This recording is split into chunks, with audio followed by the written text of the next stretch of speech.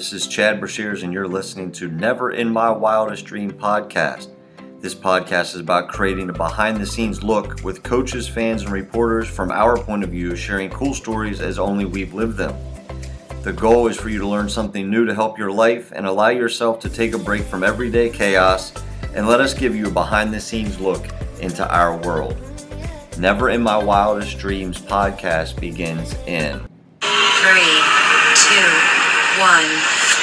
Good morning and welcome to Never My Wildest Dream podcast. Today is Wednesday, February the 3rd, 2021, day 3 of month number 2 here in the new calendar year. Looking forward to today's show. We're going to have sports wrap as well as Wednesday wisdom. And Coach Donnie Lynn from Radford Basketball will be on today as well, so we can kind of catch up, talk a little bit about his experiences at the collegiate level, Division I level, Final Four experience, that type of stuff. Looking forward to that as well. Let's start off first in sports. EA Sports. It's in the game. According to Daryl Holt, the EA Sports Vice President and General Manager, college football is back at EA Sports. And for those of us who grew up with this, it is awesome news. I don't even have a video game system, but I can promise you this. I will figure out which one to buy, and I will get a video game system because EA Sports NCAA football is the best game that they've ever made. I'm super excited that it's back. We first will start in the association. The Toronto Raptors beat the Orlando Magic 123-108. The New Jersey Nets beat the LA Clippers 124-120. The Pacers take care of the Grizzlies 134-116. The Trailblazers beat the struggling Wizards 132-121. The Utah Jazz beat the Detroit Pistons 117-105. The Celtics go on the road to Golden State and win 111-107 in college basketball. The Baylor Bears took every haymaker that Texas threw at them last night and win 83-69 to improve to 17-0 on the season. Iowa takes an early scare from Michigan State and holds on to win 84-78. Ole Miss knocks off Tennessee 52-50. Illinois squeaks one out at Assembly Hall 75-71. West Virginia holds off a gritty Iowa State team 76-72. Wisconsin takes care of Penn State 72-56. In the Sunflower Showdown, Kansas tops Kansas State 74-51. The University of Maryland with the big top 25 win over Purdue 61-60, and that is all for college basketball. On to tonight's games. Number 5, Houston travels to East Carolina. South Carolina plays at Florida. LSU is at number 10, Alabama. Virginia Tech travels to Pittsburgh. Kentucky travels to Missouri. Villanova travels to St. John's. And Virginia travels to NC State. The biggest game of the night that was postponed was Michigan and Northwest. That is college basketball and sports. We will be back with Wednesday Wisdom when I come back. Never in My Wildest Dreams podcast begins in 3, 2, 1. Welcome back to Never in My Wildest Dream podcast. Looking forward to this segment, Wednesday Wisdom. We're going to talk about confidence.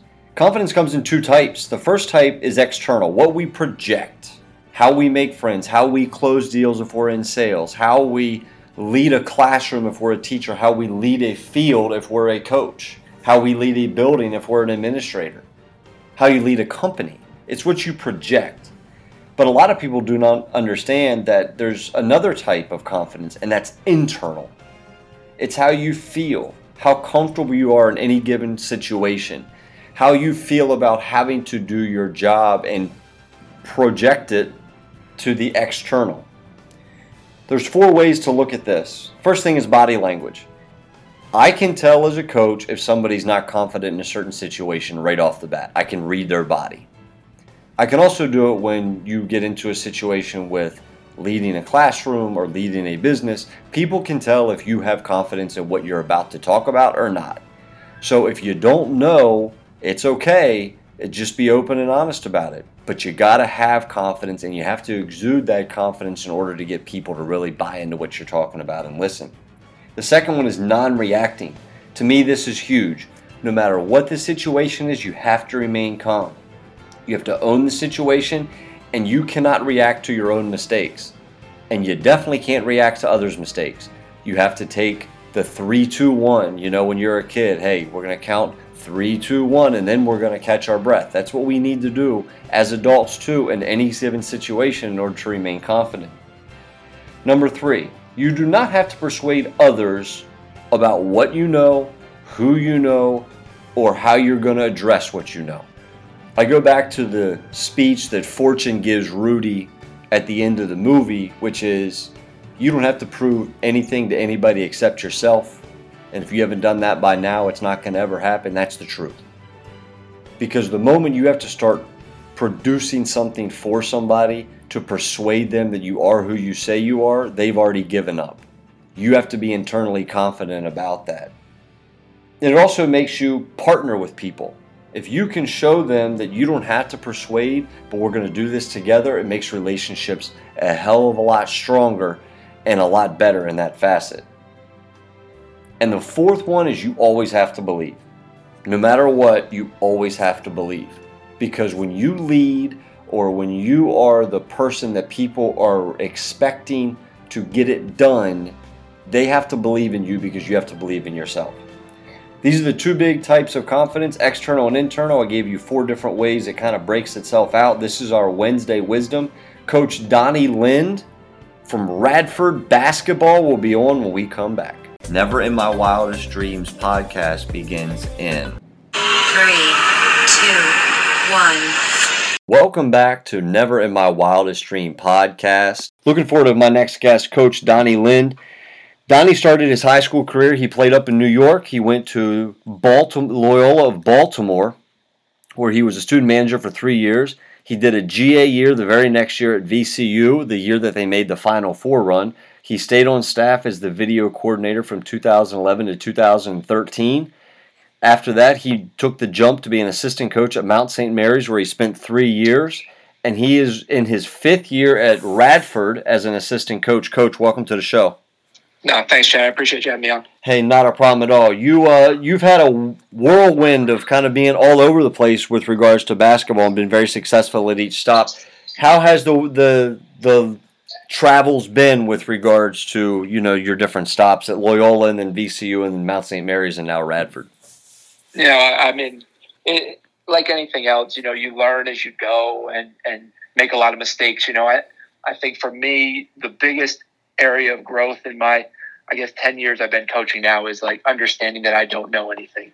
And so when I think back on it, like I thought I knew a lot when I was in college and when I was just getting started, and, you know, realized, shortly thereafter that I really don't know that much, and have used all these experiences to help. You know, I thought I was a better player than I was coming out of high school. You know, I was recruited to play Division III.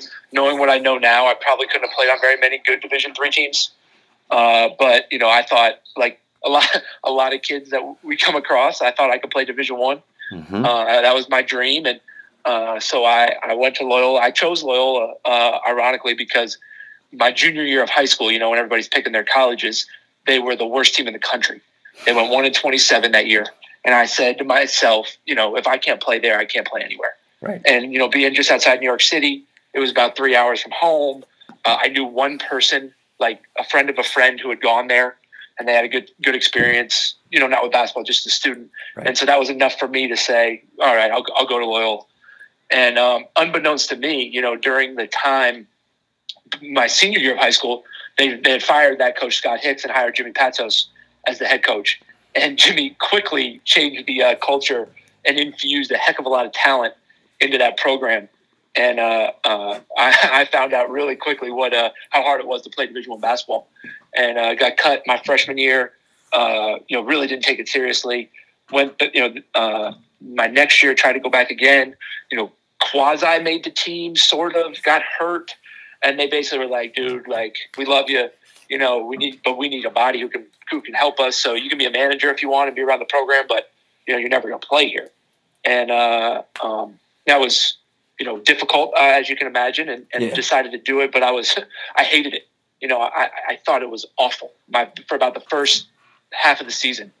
And, I just, you know, had the wrong attitude, but, you know, always comparing myself to the guys who are out there, the guys at the end of the bench who are on the scout team, and like, man, I could do that. This is BS. Like, I should be playing. Why am I over here filling up water?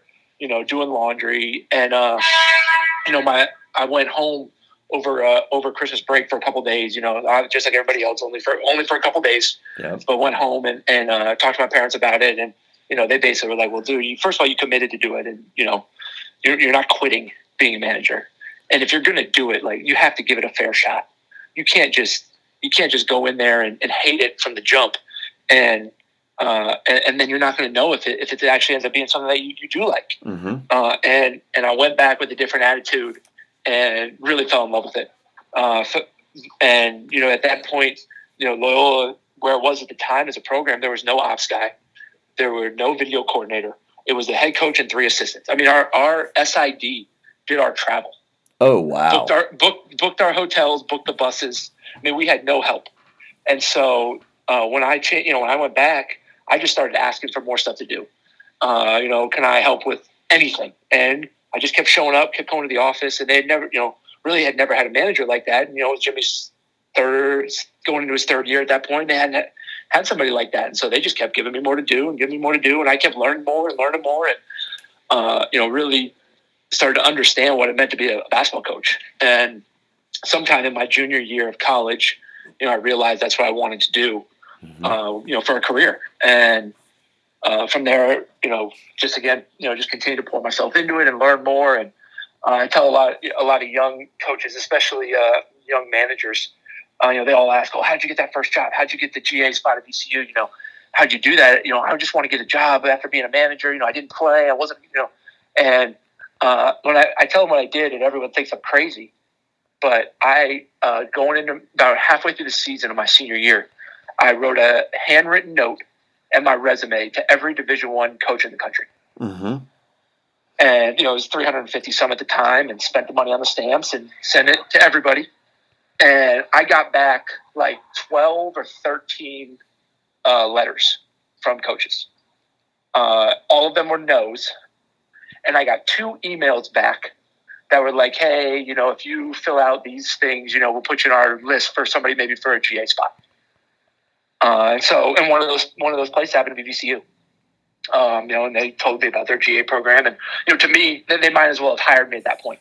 Like, I took, after getting hearing either nothing or no from so many people, to get that sort of email, I just jumped at it. The next day I applied. The next day I did everything I had to do, and then lucky enough, there was a connection on our staff at Loyola with the ops guy at VCU, and he helped me get in the door.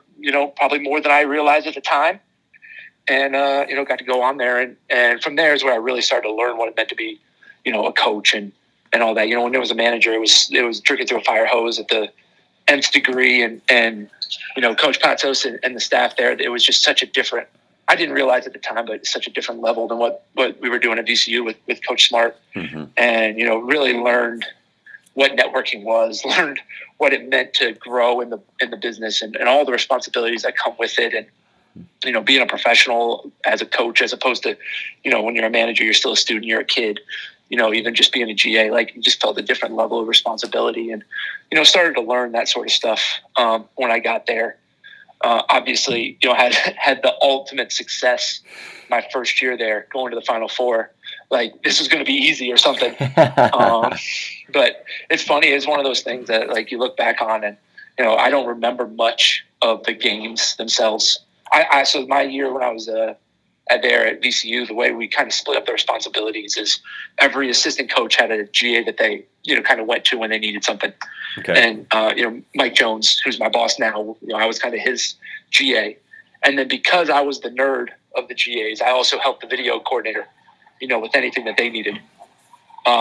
So every game I filmed, and I've actually live coded on the computer the game.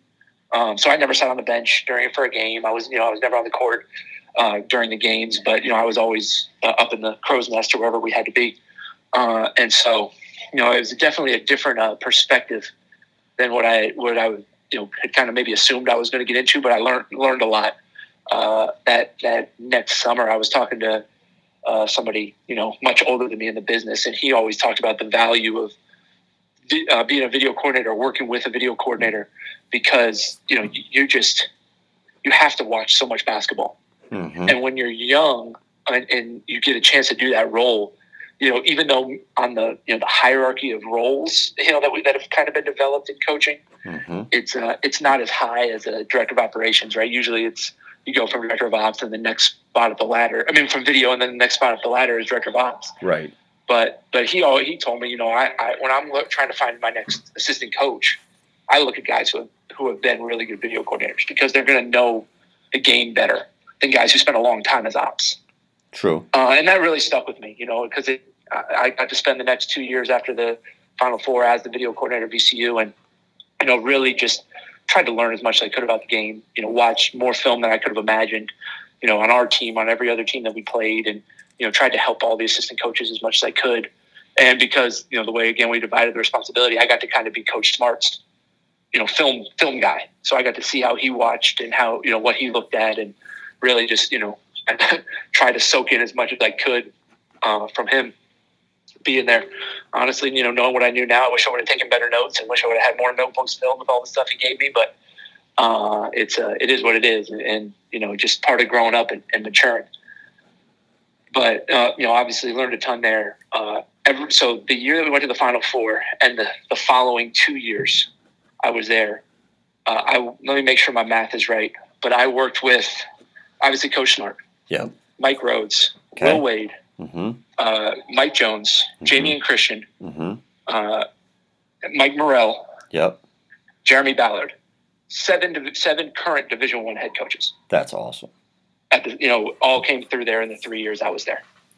I mean, it was unbelievable, just to be in the office, and we worked a lot. We stayed in the office late, and we spent a lot of time together. But just to talk hoops and see all those different guys who thought the game differently, and but all now have just gotten ultimate success in this business, and to the point where the guys that you can call when we have something going on here that I want to pick somebody's brain about, it's like, shoot, which one of the guys do I go to? Mm-hmm. Other than Mike Morrell, who's in our league, the rest of them I can pretty much go to with just about anything, and they got ideas and things that we can do. So it's really cool. Obviously that group of guys that we got to work with, and that's just those guys who are head coaches. There's several other guys that have really advanced in our great basketball minds who deserve to be head coaches. And probably will be at some point. But guys that are just have helped me so much in my development. Obviously, Jamie, he got the job at Mount St. Mary's after a quick stint with us. He was only with us for one season at VCU, and got the job at his alma mater. And pulled me into his office and was like, "Hey, I want to bring you with me, but I can't." And I was like, "Dude, seriously? Like, I thought we had this figured out." But we. He couldn't do it, and knowing what I know now, I get it. And and then a year later, called me up and said, "Hey, I got a spot that open. One of my assistants is leaving, and I told you I wanted to hire you. I'm gonna, I want to do it now for sure." And he gave me my first chance to be an assistant coach, and I skipped over the role of ops. I've never been a director of operations. Right. Ironically, it's something like knowing my personality and knowing my strengths. It's something I think I would actually be really good at, but I never did that job, and. Don't mind that I didn't have to, because I know there's a lot of things about it that, even though I might be good at, I might not necessarily enjoy. Right. But he and one thing that Jamie's really good at is he's very detailed and very specific on how he wants things done. And from a young head coach who he had only been a head coach for 1 year, to take on someone who's never been an assistant is hard. Because he had to teach me everything. And how to be an assistant and everything he needed, but he had already developed exactly how to do that. He had obviously worked with really good people, and he had a plan, and really taught me a lot of the basis of what I do today, every day in the office. Right. Calling coaches and working with our guys and connecting with our players, and watching film and how to scout and how to recruit and what to look for when you evaluate. And I mean, all things that have helped me so much, and like I said, still to today. And that's something that I don't take for granted. Now that I'm hopefully getting closer to someday getting to be in that chair myself. I think back to him doing that, at his age, and was somebody who had been his friend, and now he's got to be my boss. And I don't envy that, how he did it, and he did a really, really good job. And like I said, taught me a ton. I lived with him for the first 3 months before my family moved up there, so we got to really, figure it all out. And it was a great experience. Obviously, we won, which always helps. Recruited some really good players, won a lot of games. And like I said, I just learned what it takes to be an assistant every day. All the things that you don't know, you don't realize, when you're in those other roles that the assistants are doing to obviously continue to move your team forward and move your players forward, but also to, find and develop those next guys in the pipeline for your program. And so, certainly learned what it meant to recruit and how to do it, and met some good people along the way. That's when we first really got to know each other, and that it was a great spot for that. I thought, a place like Mount St. Mary's that loves basketball, in an area that loves basketball, it works, and it's a place that obviously continued to have great success since. And then 3 years in, I got a call from Coach Jones. Like I said, he's been a mentor to me since I was 22 years old and got to VCU, and put his arm around me and let me eat dinner at his house. And like, he would invite the players over, he'd invite me too. And, he's always, anytime I'd have a question about, my career or whatever, I would always ask him what he thought. And then he just called me one day and said, "Hey, I got the spot open. Somebody's leaving my staff." And I was like, "Well, if you're gonna bring that up to me, then I know you've got my best interest at heart." And so it was, as tough as it was to leave Mount St. Mary's and to move on there, I felt like I had to do it, and it's been a great opportunity here. Coach Jones here has done such an unbelievable job of building a program, taking over, really a program that was really downturned in a bad place, and built it up and brought in really good players. And, to his credit, they got to a point about his fourth or fifth year here. I came in after his fifth year, and they had gotten to a point a couple years in a row. They won over 20 games, but they couldn't, quite get over the hump. They couldn't win games in the conference tournament, and they couldn't get past second or third in the league. They just kept getting. They had an NBA player on the roster. Javonte Green is playing for the Celtics now, and still just couldn't get over that hump. And like I said, to his credit, he really evaluated what was going on inside of his program and decided to actually fire 3 guys on his staff. Okay. And then about a week before, so he made that decision, but hadn't executed it yet. And then he got a call that one of his other assistants was leaving. And so he said, "Well, do I go back on this other, I'd already made this decision. Am I going to, still let these guys go? Like, it's just going to be me and one other assistant, and that's it."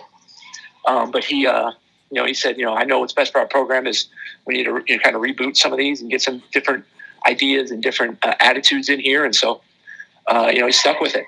And so he hired me and David Boyden on the same day that summer. We hired a new ops guy and a new video guy, and basically got a refresh of the staff. And it wasn't quite building a program from the ground up, but it was similar. Because we were all new. We had to figure each other out. We had to learn these players who, although some of them had played for Coach Jones, they were basically new. We had like a 7-man freshman class that year, and really, we didn't know as all the new guys what the old culture was necessarily. Coach Jones just told us that he wanted this place to be the most positive and most exciting program. Like, he really felt like that's what we needed here.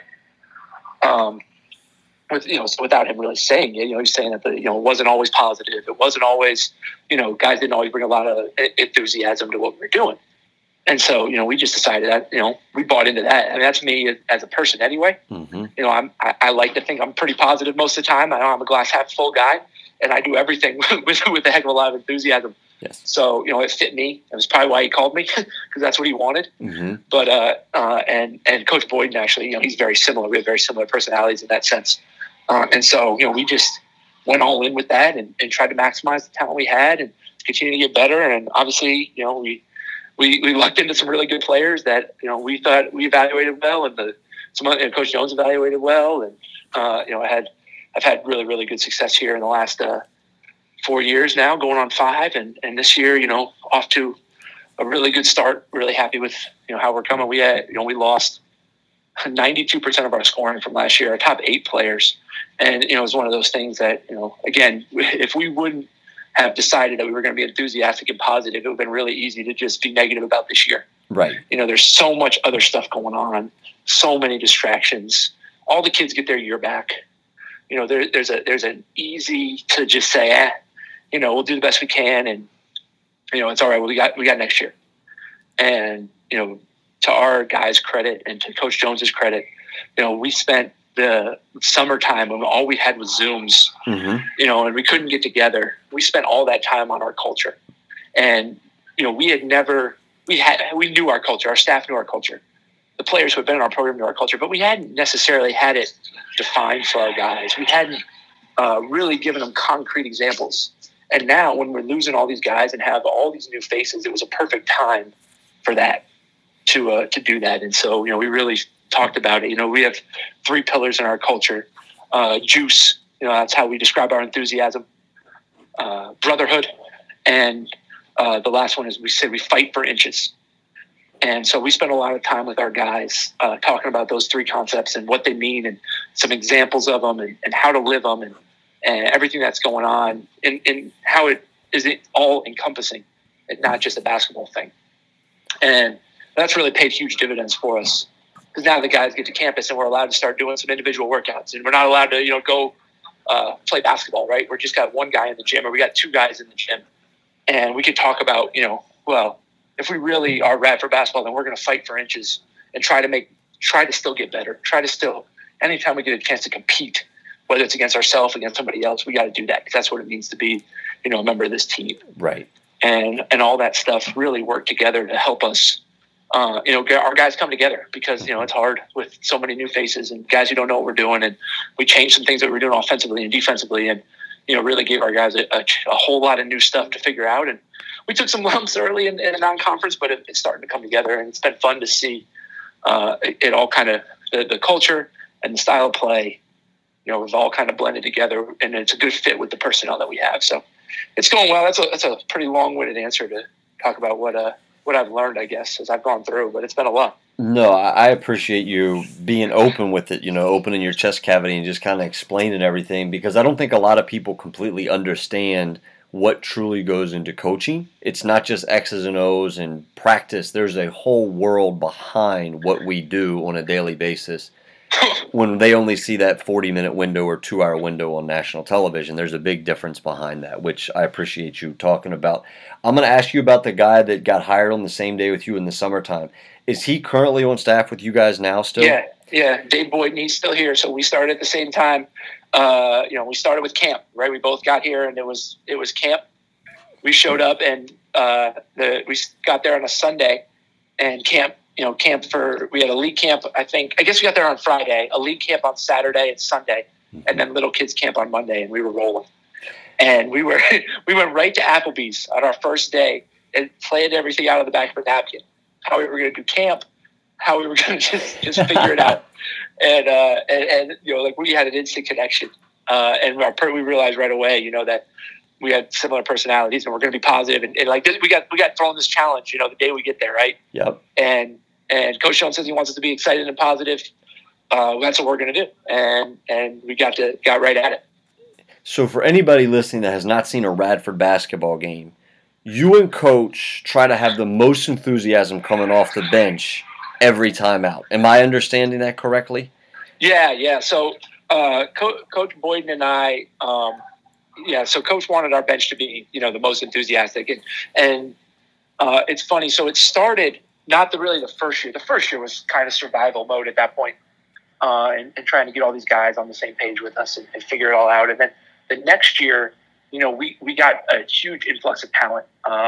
We had the kid Carly Jones, who's in Louisville now, who had a red shirt his freshman year, which was our first year here. We had some academic things that ended up having a red shirt the first year anyway. And then we got a transfer in Travis Fields from Old Dominion, who the two of them, came in basically together with a bunch of guys who had played a lot as the year before and had some success, but, hadn't done a ton. And we were picked 9th in the league. And, that was a chip on our guy's shoulder. And then we got about halfway through the season. Not even. It was early. It was right before the end of our non-conference. We went on a trip. We played in one of those tournaments out in Vegas. And before we got to Vegas, we had a game in San Francisco and a game in Reno, Nevada. We played Nevada and we played San Francisco. And Coach said, to one of us, to me, Coach Jones, Coach Boyden, and one of our managers, he said, I keep wanting us to have just a little bit more enthusiasm on the bench. You think we can get a bench warning on this trip? And me and Coach Boyden looked at each other like, yeah, we can get that done. If that's all you need, we can get that done.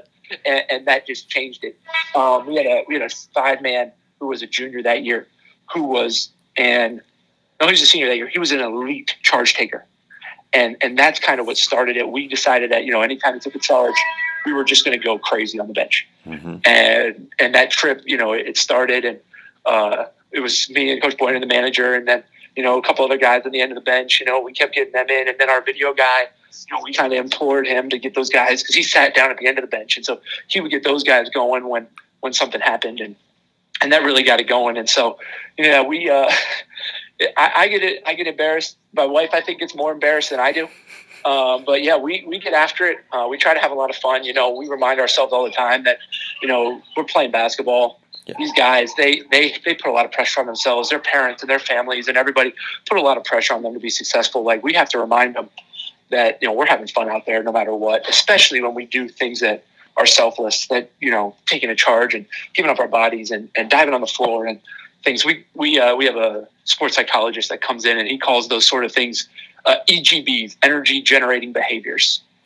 And so when somebody's doing something like that, we make sure we're adding to that energy that's being generated and showing the guys that those are the things that we get excited about. Those are the things that provide the juice that we talk about in our culture for our program. So yeah, if you watch us on ESPN Plus on Thursday night, you'll see now, especially with these benches spread out, guys are flying around, having a good time back there, jumping up and down, and Coach Boyden and I try to lead the charge as much as we can. No, it's awesome. Obviously, you and I have texted for a long time. Like, when I got hired at South, you were the first person that texted me congratulations, and I really appreciated that. And, we're in a fraternity together, and I try to explain that to people, that all of us coaches are in a fraternity.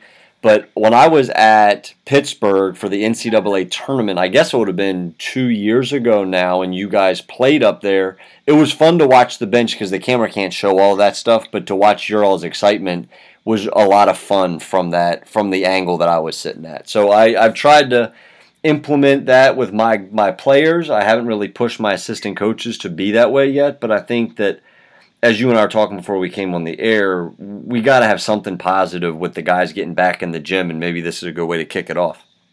Oh, for sure. I'll make sure to send you our list of EGBs. Those are the things. So we make our guys, we make them memorize them. They have to be able to know all six. There's 16 of them on the list, and they got to be able to know them all. And we usually give them like a group, like a partner, like two guys together, got to be able to get all 16. And usually we get some kind of gear or something that they get if once they pass the EGB certification. Yep. But those things are great because it takes the focus off scoring, because everybody out there wants to score. Everybody. Whether you're the starter wing or you're the last guy on the bench, you think you should play the whole game and you want to score. Mm-hmm. And so, when we can put the focus on other things and show that we really believe it. Right? Like, if we can say all we want guys who are going to dive on the floor, but if our actions say we only care about the guys who score all the buckets, then it's not going to matter. But part of us getting excited on the bench and getting the bench excited about those other things is, reinforcing the fact that that's what we care about. Right. We have a saying in our program, and I love it because juice is juice, right? That's one of our core values. That's who we are. Well, we have a saying that making shots is fake juice. Anybody can get excited when you make shots. It's easy to get fired up when you make shots. But that's temporary. That comes and goes. You can't control that. You can control being the first on the floor. Mm-hmm. You can control, giving up your body on a charge. You can control those things. And that's where, where we believe the real juice comes from. And those are things that our guys, they're not all in all the time, but I think we're doing a pretty good job at getting them excited about those things. No, I watch you on ESPN Plus now, and I get excited when I see that different stuff. And now I'm actually getting like more behind the scenes, which I appreciate. You've mentioned a lot of names as you and I have talked on this podcast. The VCU family seems to have an exceptional tree, I guess would probably be the right term. How has it been to be in that tree, to have all those connections at your given disposal at one time? Does that something that you really lean on a regular basis? Yeah, I mean, obviously every day I show up to work, I get reminded Right. with Coach Jones. But I'm fortunate. It's funny. Like I said, I started as a GA there, and after my year as a GA, I got put in charge of filtering all the applicants. So we go to the Final Four, and I get hired that next, right after that, and they say, "Hey, we got all these people who now want to be GAs. Can you go through their resumes and cut it down to whatever 15, and then we'll cut it down from there." And so I said, okay, went through the resumes, and I go through these resumes. I'm like, how in the heck did I get a job here? These kids are all way more qualified than I was. And, just so fortunate to have gotten the opportunity to get, to be at the right place at the right time and get to know these people. And, and now with technology, what it is and how easy it is to stay connected, it's awesome. Yeah. The only hard part is that so many of them are head coaches. It's like, I don't like bothering them during the season. They got their own programs to run and things to do, and so a lot of those guys, I try to leave them alone unless I really need something. But the cool thing is that with the graduate assistant program that they have at VCU, there's 5 or so GAs every year that come through the program, and I tell a lot of people who are getting involved with coaching that everyone wants to network up the ladder. Mm-hmm. I want to network right now with ADs and head coaches so I can get that next job. Right. But networking with people who are doing the same job you're doing right now Mm-hmm. is so important. Mm-hmm. Because in the next 10 years, if you have a big picture view of your career, those are the people that might be the ones who really, really help you. Because we're all going to move through the business at different rates and different levels at different times. And some are going to go on to be head coaches really quick in Division I. Some are going to decide they want to be a high school coach, and they might have a player that helps you win a championship. Right. But those are the guys that you can build a strong quote unquote network, but they're just your friends, right? Mm-hmm. You're doing the same job. You see them on the road. You're having beers together. Whatever it is. And so those are the guys. Being at VCU, that I was able to build so many relationships with. And some of my closest relationships are guys who aren't even coaching anymore. But we work together for a year or two. Or then there's guys who have, like I said, they've moved around at different rates, and are some are assistants and ops guys, and some are coaching in Division II and Division III. And it's been really, really cool to have that connection. And we all understand kind of that we've done a similar experience. Even guys who go through that program now, if we have an opening for a ops guy or a video guy, I'm going to trust that those guys have done real work. They got a basis of knowledge because they went through the same deal I had to go through. Right. And so it's certainly unique. Obviously, it was around before Coach Smart, but since the success that he had and continues to have, it's certainly cemented a lot of these relationships. And certainly glad that my name's attached to that for whatever. I like to think I helped a little bit, but I couldn't have done it without all those other guys, and certainly without any of our players. They're the ones who should get all the credit for all the success that we get and Coach Smart gets. And I know he gives a lot of credit to those guys because they bent over backwards to accept him and really went all out in buying into the things that we were trying to do. You've worked for some seriously great guys. I mean, between Shaka and then obviously Jamie and now Mike. What was it like to work for Jimmy Patsos as a manager? I had to ask. Yeah, Jimmy is an awesome person. Jimmy is also out of his mind. He'll tell you he's crazy, and that's okay. He's definitely an older school coach. He's Gary Williams' disciple and coach with a lot of that same fire.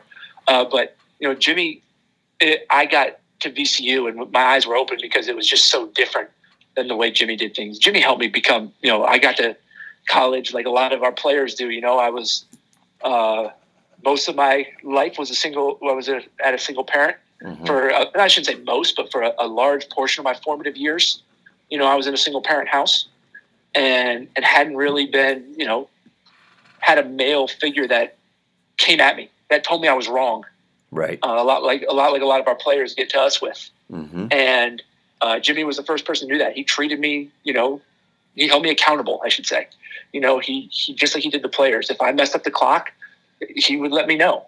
But also, if I did something right, he would praise me for it in front of the team. And, he helped me grow up and helped me, go from being a boy to being a man, just like what any parent would want to happen when their son was in college. And he flew by the seat of his pants some. And I tell, every once in a while, Coach Jones will make a quick change to the practice plan, and our guy who's running the clock will roll his eyes or something. I'd be like, Jimmy would come down 4 minutes before practice started with a 5x7 index card and scribble on four drills we were going to run. Then he would paint a big vertical line down the middle of the card, and he would just write play on the other side of the card. And we would just play the rest of the day. And so don't worry about it, man. Just because we're going to do this drill for 8 minutes instead of 12 minutes, and then he's going to plug something else in, it's nothing compared to what you could have to deal with when it comes to that sort of stuff. But, I think Jimmy got a little bit of a bad rap there at Siena at the end.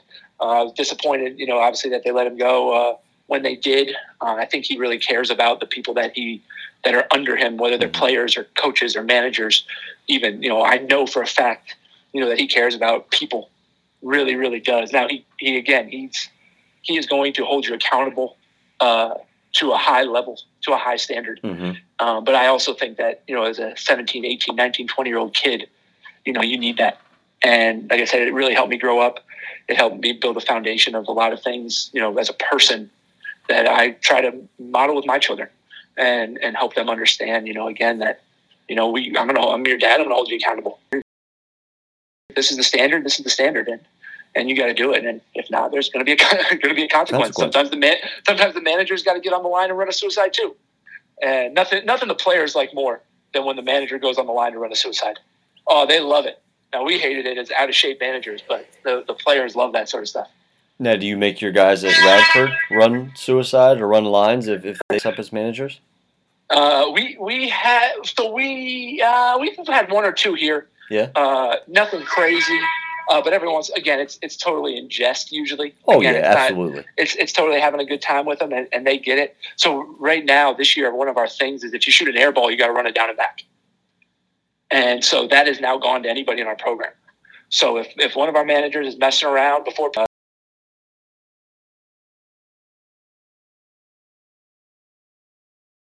And so, we do some things like that just to part of it is letting them know they're a part of what we do and we appreciate it. Yeah. I think that, again, when I was a manager, I realized that, I'd never seen that. And it was similar at VCU.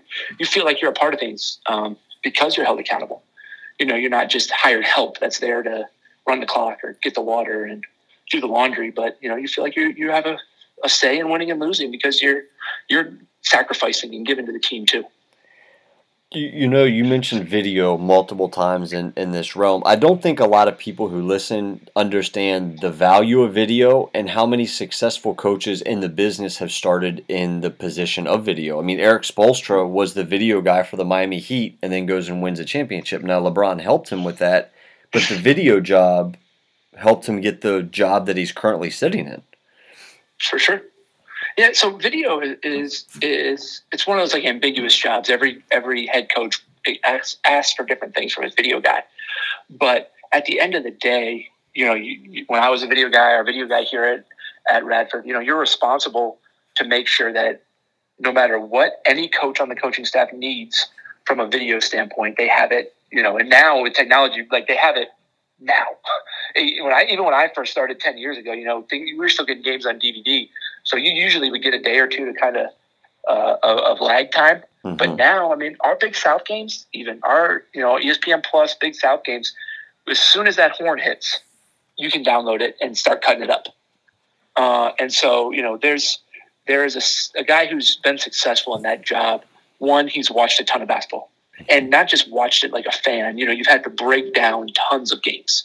You break down all your games. You break down pretty much, 5 to 7 of all your opponent's games. Mm-hmm. And so you're learning the game that way. You're learning actions. You're learning schemes and offensive and defensive schemes. And then because if you're worth anything and worth your salt as a coach, you're using that to help develop your philosophy, right? Because you're watching so much, you're seeing, man, I like this, I like that.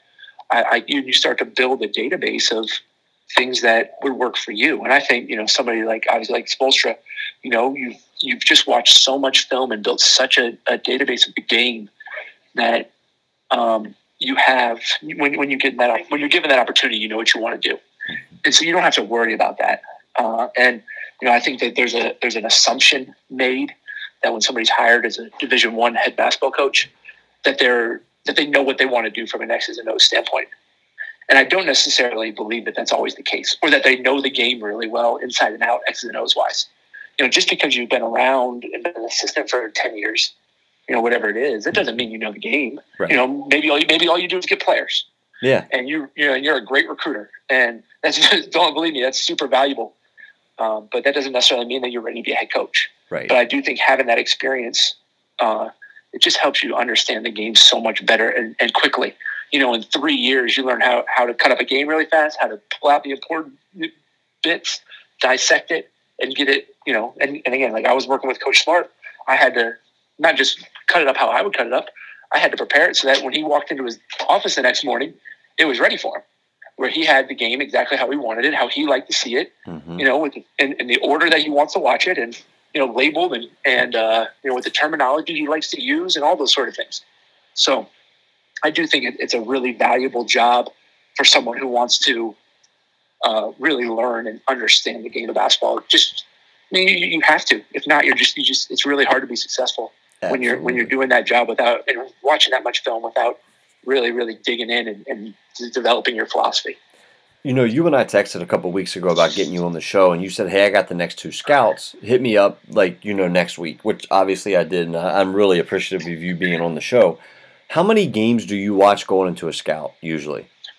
So this year's unique, right? Because we played back-to-back this year. That's true, you do, yeah. So honestly, this year you can pretty much watch the entire conference schedule for all the teams we play. But it's weird because, you play the same team 2 days in a row. Mm-hmm. And so teams are different game 1 versus game 2. And if you're preparing for game 1, and anyway, we'll talk about a normal year. When you play a team and then you play them again, maybe, 3 weeks later or a month later in how conference play normally works. As an assistant coach, I'm going to watch minimum their last 5 games. Okay. Fully watch their last 5 games. If it's, there's some teams in our league that I might watch a couple more of just because I want to make sure, they have a pretty deep playbook or, whatever it might be. But thankfully, with the way technology is now, like I can pull up, for example, special situations. I can go online and pull those up without having to, find all the games that they had that were, 5-point games in the last 2 minutes. Right. I don't have to. It'll pull those up for me, which is a huge value from what I had when I was a video guy. I'm sure.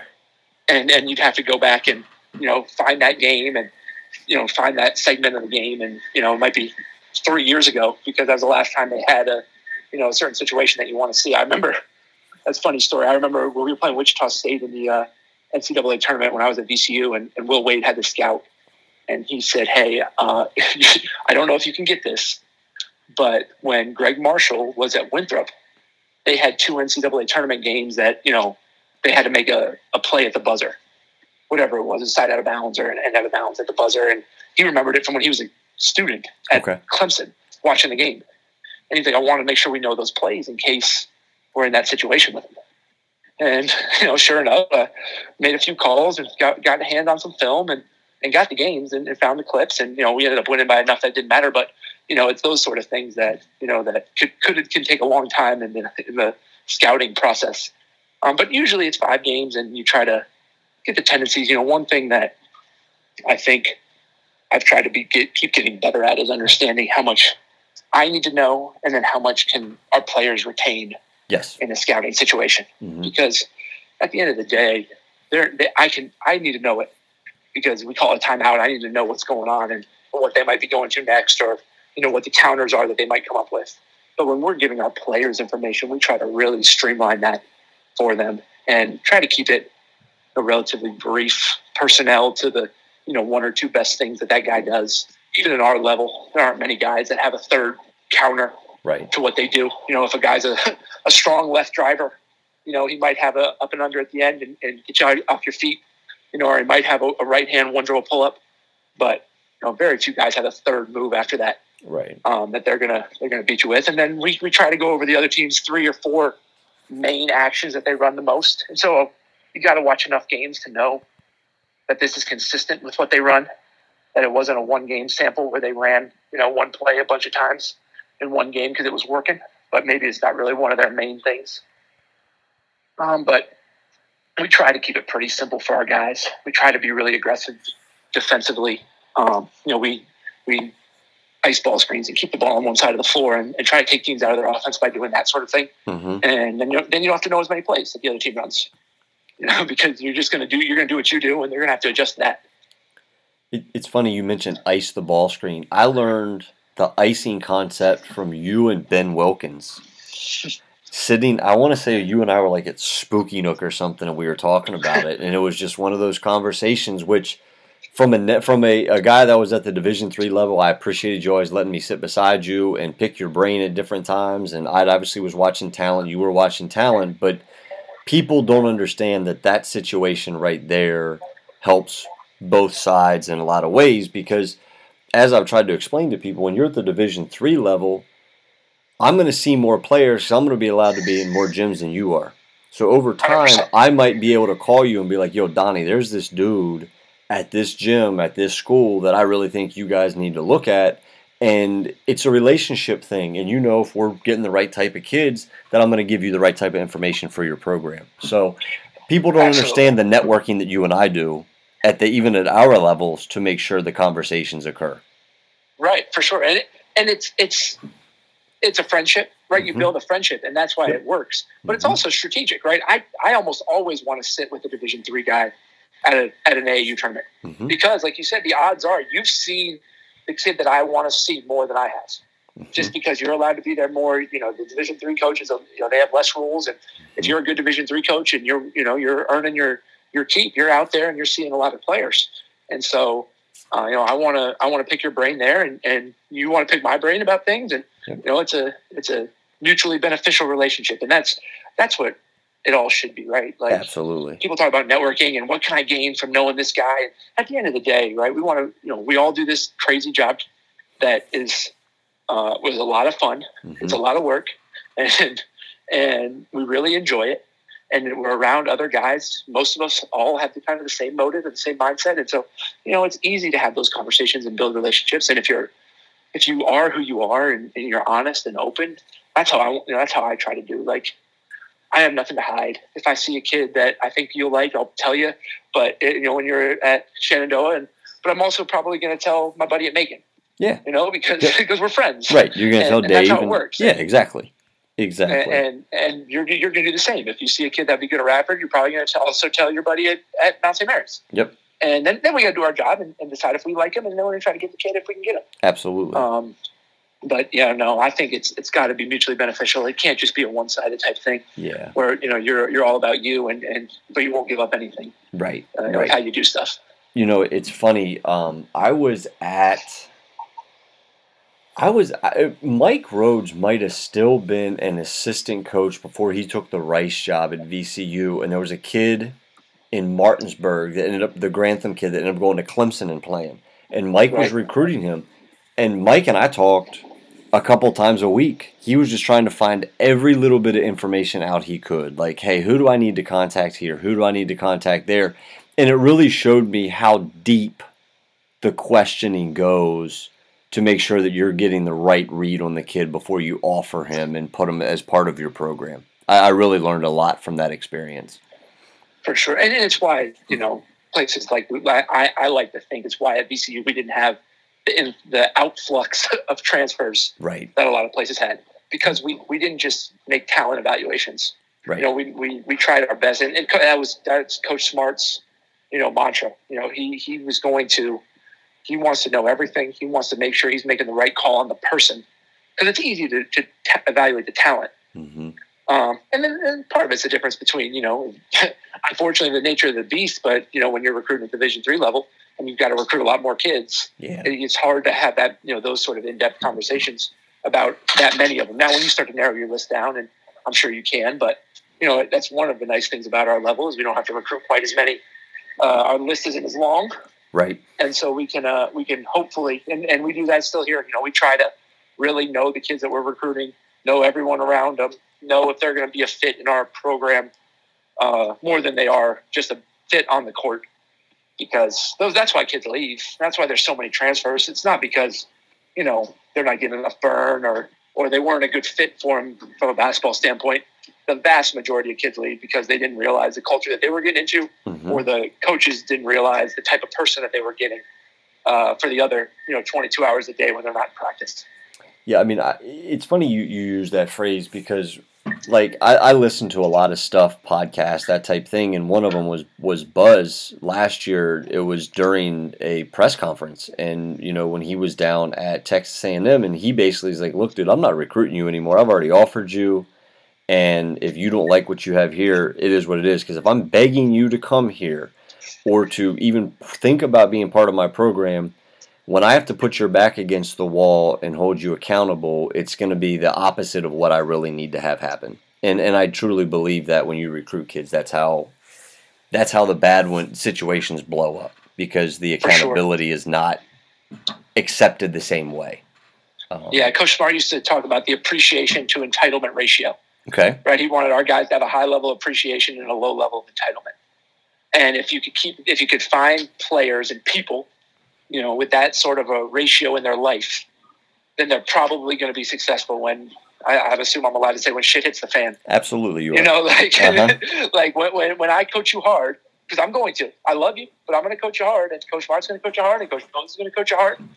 Are you going to, if you have a high level of appreciation for your situation, for what all the things that we do for you, for the relationship that we've built with you, then if you have a high level of appreciation for all those things, then you won't be entitled, and you won't feel like, why is he picking on me? What's going on? Because all he's doing is wanting me to be my best. And if he wants me to be my best, he's got to hold me accountable. Absolutely. You, Coach, I appreciate your time. You're a busy guy, and I know that you guys play the next 2 days against. You got Upstate the next 2 days. Yeah, is that who you guys USC got? Upstate tomorrow and Friday. And then you got Winthrop next week. Am I looking at that right? Correct. As of now, in the COVID era, our schedule could always change at a moment's notice. But as of now, we have our next 3 series at home, Upstate, and then Winthrop, and then Gardner-Webb. So I'll get a little homestand. My wife and kids enjoy that. I bet. Get a few more days at the house. I bet. Now I was going to ask you one thing before we hopped off here. When I played at Shenandoah University, we would play Saturday, Sunday games. That was just the way that the USA South held their things. We had nothing during the week. We'd play either, it was a homestand or a road stand, as you just kind of used, and you played Friday Greensboro, Saturday Methodist, something like that, or you go Saturday, Sunday. How has it been with your players going back to back? Because usually at the college level, the only time you go back to back is in conference tournament. Everything else is spaced out. How has the adjustment been from that perspective? Well, I mean, our players want to play. Right. At the end of the day, they'd rather play than practice anyway. True. So they don't. They certainly don't mind the games. Now, we have made we've had to kind of structure our weeks and have a conscious effort to make sure that we are trying to do everything we can to be fresh for both games. Right. But we're not. From our standpoint, it's not like we're saving anything for the second game, or Coach Jones said right away when we did this, like, we're winning the first game. We're doing whatever we can to win the first game. Right. We're not just going to lose the game because we're trying to have more legs the next day. Like, if we can go out there and win the game, we're going to find a way to win the game. And then I think our players, the nice part about having such a young team this year and such a new team is they don't know much different.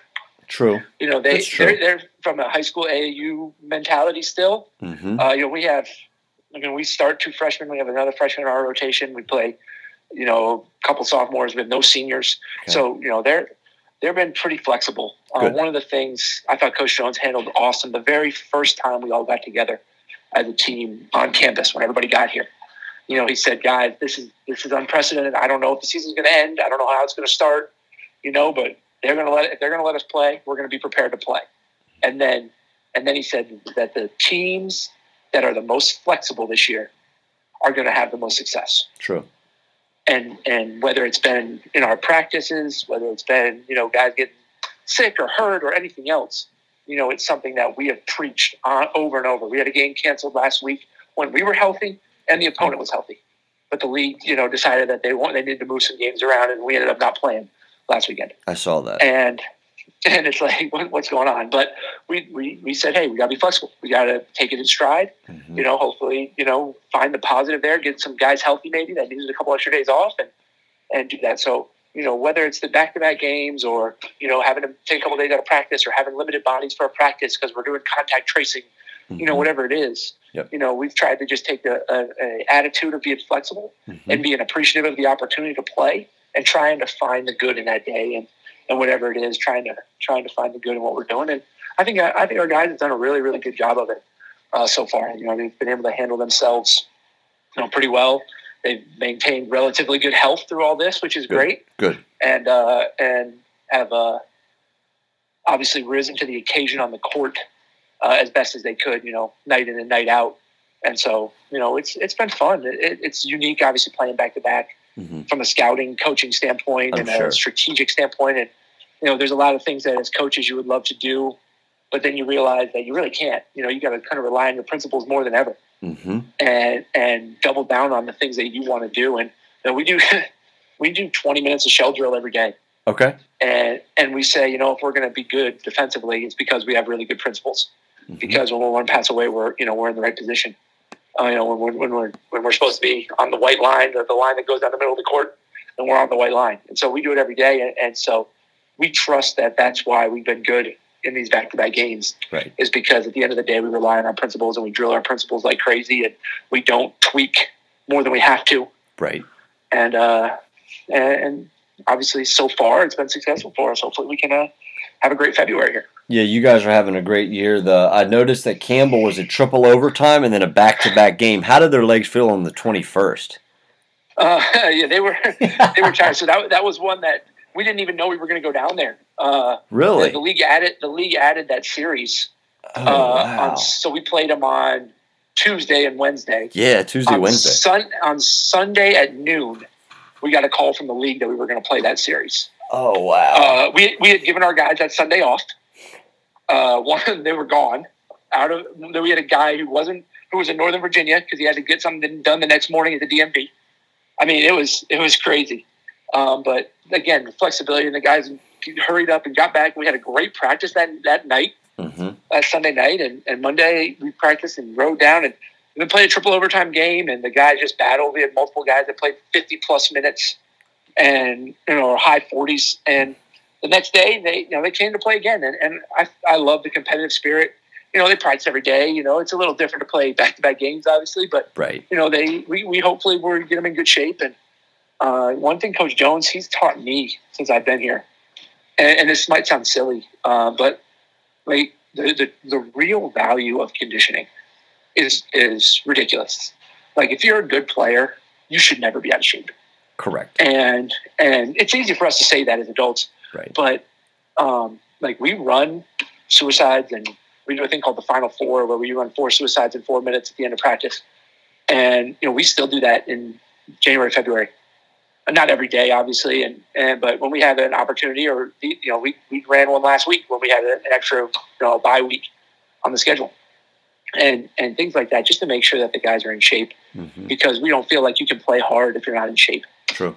And so, he's taught me that more than ever, the value of in-season conditioning and continuing to run your guys at practice isn't quite enough to get them where they need to be. And I think that paid dividends when you playing back-to-backs this year and playing, a triple overtime game, and then playing a game that goes, ends up being, a game that goes down to the final 2 minutes. And then we had the next day off, which was nice. We did get the next day off after that, which always helps Absolutely. them recover. But yeah, it's been different. That's for sure. It's certainly unique. I would not vote to do it on a yearly basis, that we would always do this. Obviously you only play teams at one place or the other. Either we play them home for 2 games, or we play them away for 2 games. Right. So that part of it's really unique. We'll never go to Winthrop this year, which I certainly don't mind with that, as good as they are. But there's teams that never come here either, and so it's definitely not something I would vote for on a normal season. But it's we're so fortunate to be able to play. No, I'm totally with you on all that. And like I said, I'm gonna steal a lot of stuff. I took some notes today while we were talking, Coach. I appreciated the EGBs. I love that whole thought process. The Final Four, I wrote that down. I'm sure my players will absolutely love me with that. Yeah, they love that. They love that. But the juice, the brotherhood, the inches, I think all that stuff's really important. And this is what relationships, as you said, and friendships do, and they allow us as coaches and you as coaches to kind of pass ideas back and forth, and we can give them to our kids and make life easier for everybody. So I want to wish you luck here with the next two games. You got Upstate on Thursday and Friday, and I'll look forward to watching both those games on ESPN Plus. And safety to you and the family as we get through this crisis and this pandemic. But I really appreciate you coming on the show. Oh, no problem, Jack. I appreciate you having me. It's always great to talk the game with your friends. It's one of the nice things that's come out of all this is I think we've all gotten a little bit more opportunity to just reconnect with some friends and talk the game. And even though we didn't get to do it on the road, watching bad 16 under basketball at Spooky Nook, we do get to still do it, virtually, whether it's Zoom or calls and stuff like that. Absolutely. Have a good rest of your day, Coach. Thanks, man. I appreciate it. All right, see ya. Bye-bye. Bye. I really appreciate Coach being on. Like I said, he's a good friend of mine, and we're able to go back and forth, text and call, and talk about a little bit of everything and not just hoops. And that's the best part about this. As him and I shared before, the pandemic has kind of made us think a little bit more than just basketball. So, I really appreciate Coach's time today. Looking forward to tomorrow's show as well. Pastor Jay Recto from Lifehouse Church will be on, as well as Throwback Thursday and Sports Wrap. Until then, thank you for listening to Never My Wildest Dream podcast, and we will talk to you soon.